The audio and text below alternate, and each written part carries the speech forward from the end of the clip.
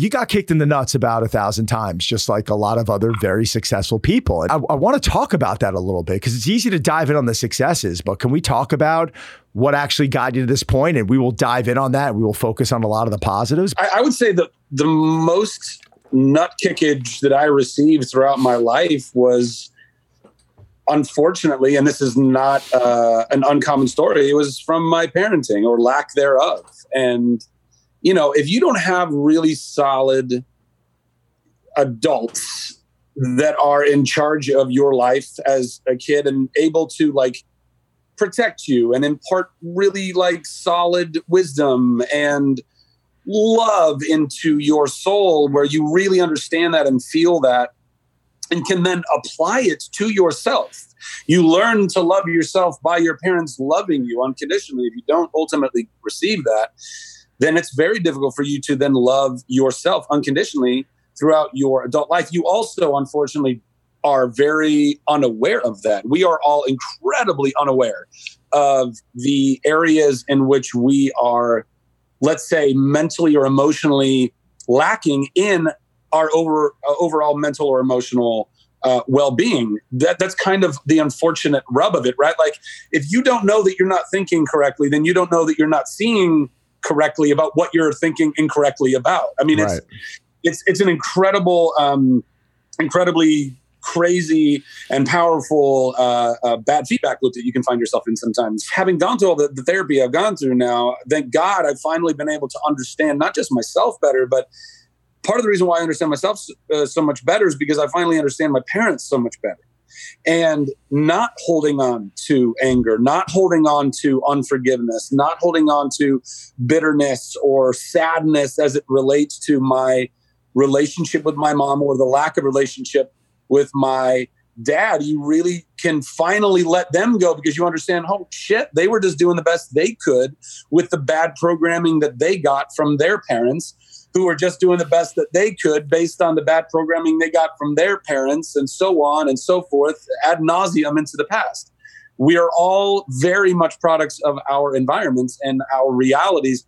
And so, yeah, I got kicked in the nuts a lot when I was coming up in life. I think a big problem out there is that, you know, especially with social media nowadays and the perception of, you know, media and influence, they don't realize that, you know, everyone's got their own shit. You know, we all have it pretty good, but we all have our own shit. And at the time, it just seems like it's so big, you know? Obviously, context and perspective are like two of the most important things that you should be searching for and practicing and applying in your life.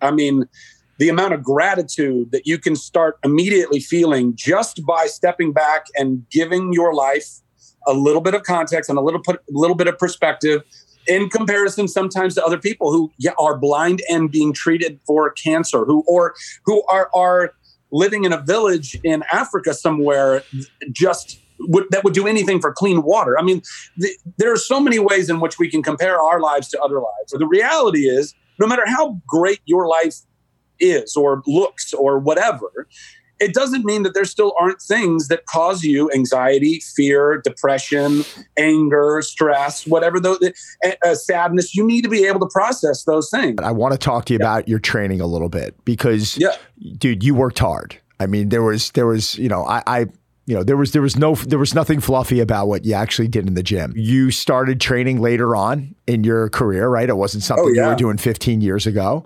But talk about your training regimen. I don't want to talk about it because it was something where, you know, you worked with some different coaches and there was consistencies and there was also things that each coach did a little bit differently. But talk about your experience and what you learned. Every trainer has a slightly different view on training and on the human body and what, you know, functional and not, and what's even,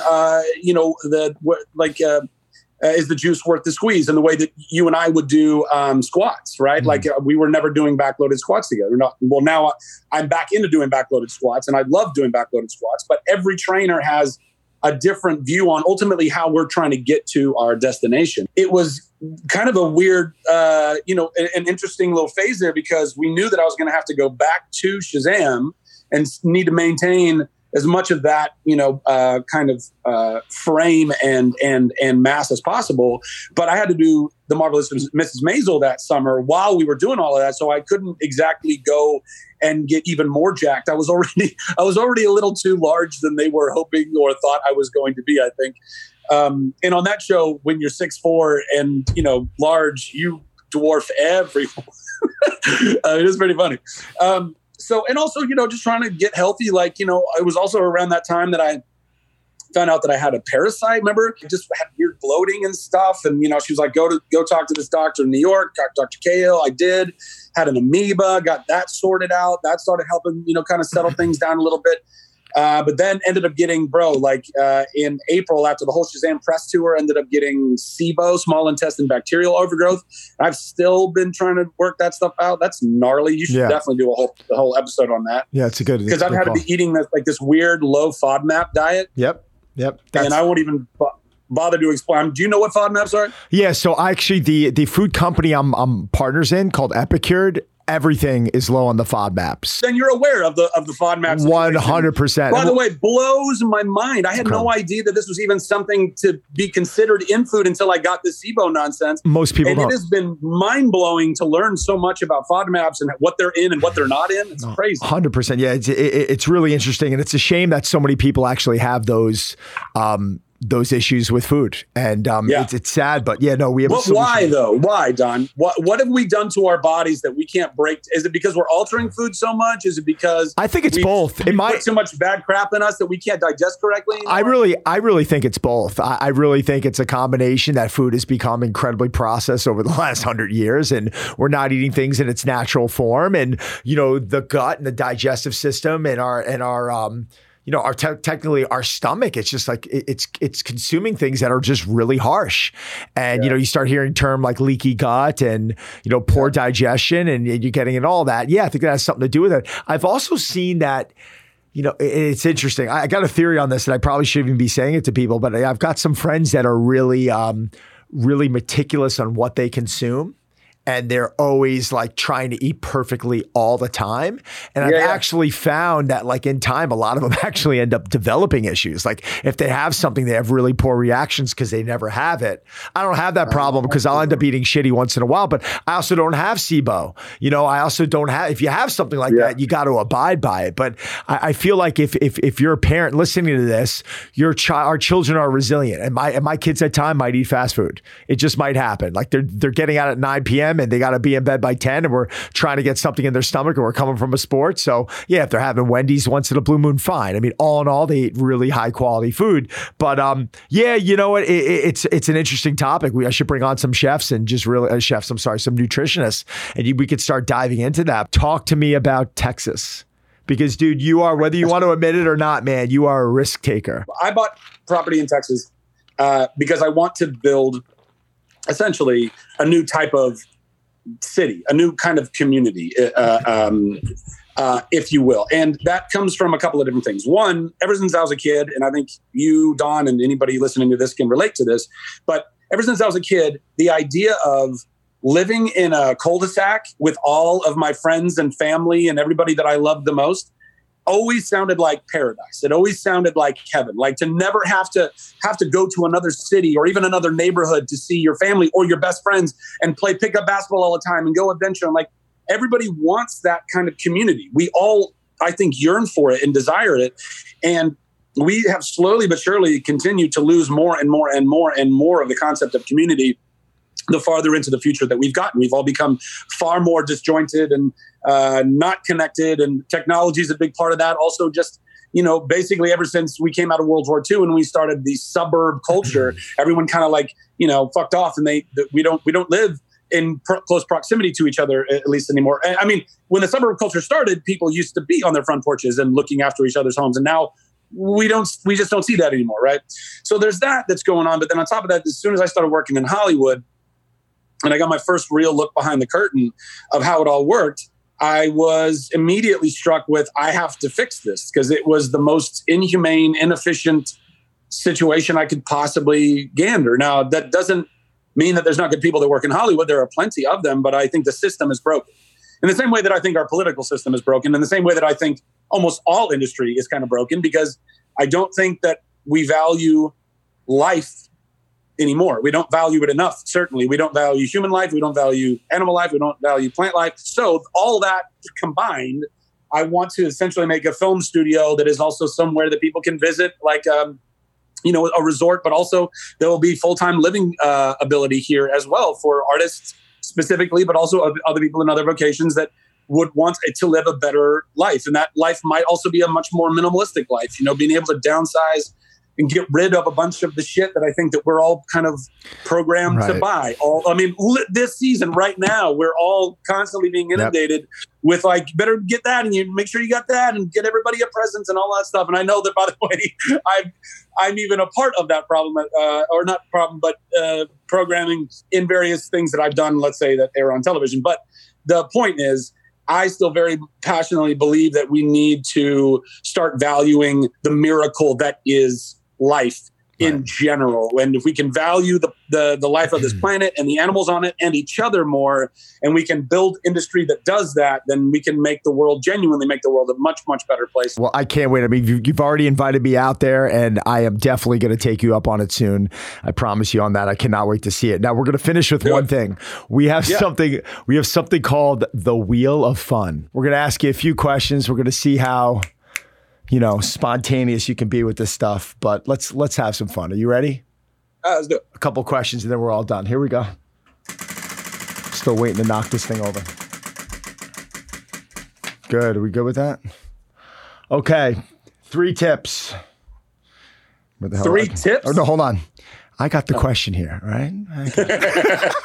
So 3 tips. Can you give us 3 tips to improve your mental health on a daily basis?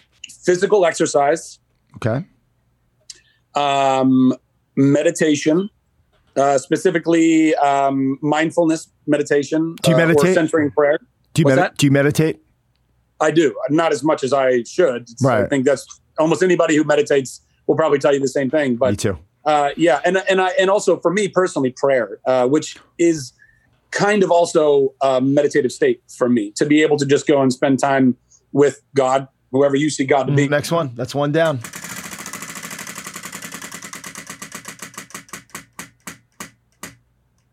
Ooh, what were you thinking? Okay, here we go. What were you thinking when you went skydiving with Paris Hilton? I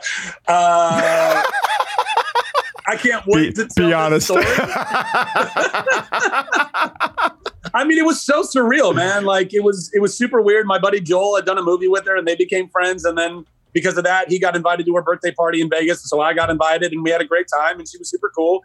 And I had randomly, drunkenly at like 3 a.m, brought up that I had been skydiving there before. And she was like, "Oh my God, that's so hot. We should do that." And I was like, yeah, totally. Let's do it in the morning. Never believing that she or anyone was going to be up in time to go and do it. And we got a knock, Joel and I, like at 7 a.m. Here we go. And we went. Hungover. Awesome. That's petrifying. Next question.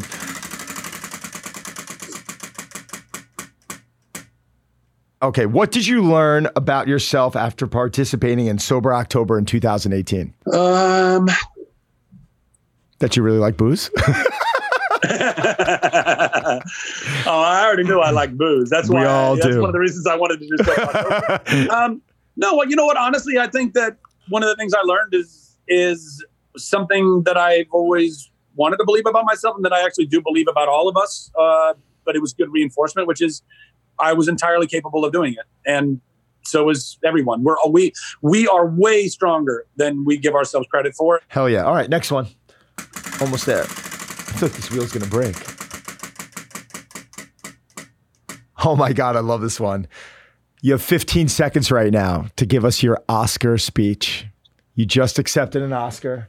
I don't know where it is. Here you go. There's your Oscar. 15 seconds, dude. I'm going to start counting. You ready? You're shaking your head like you're not going to do it. Oh, I don't even need 15 seconds. You ready? Set, go.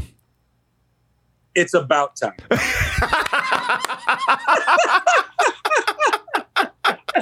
Everyone's laughing in the back room. I love it. Yes. That's right. It's about time. Let's go. We're going to close it out. This is our last one, man.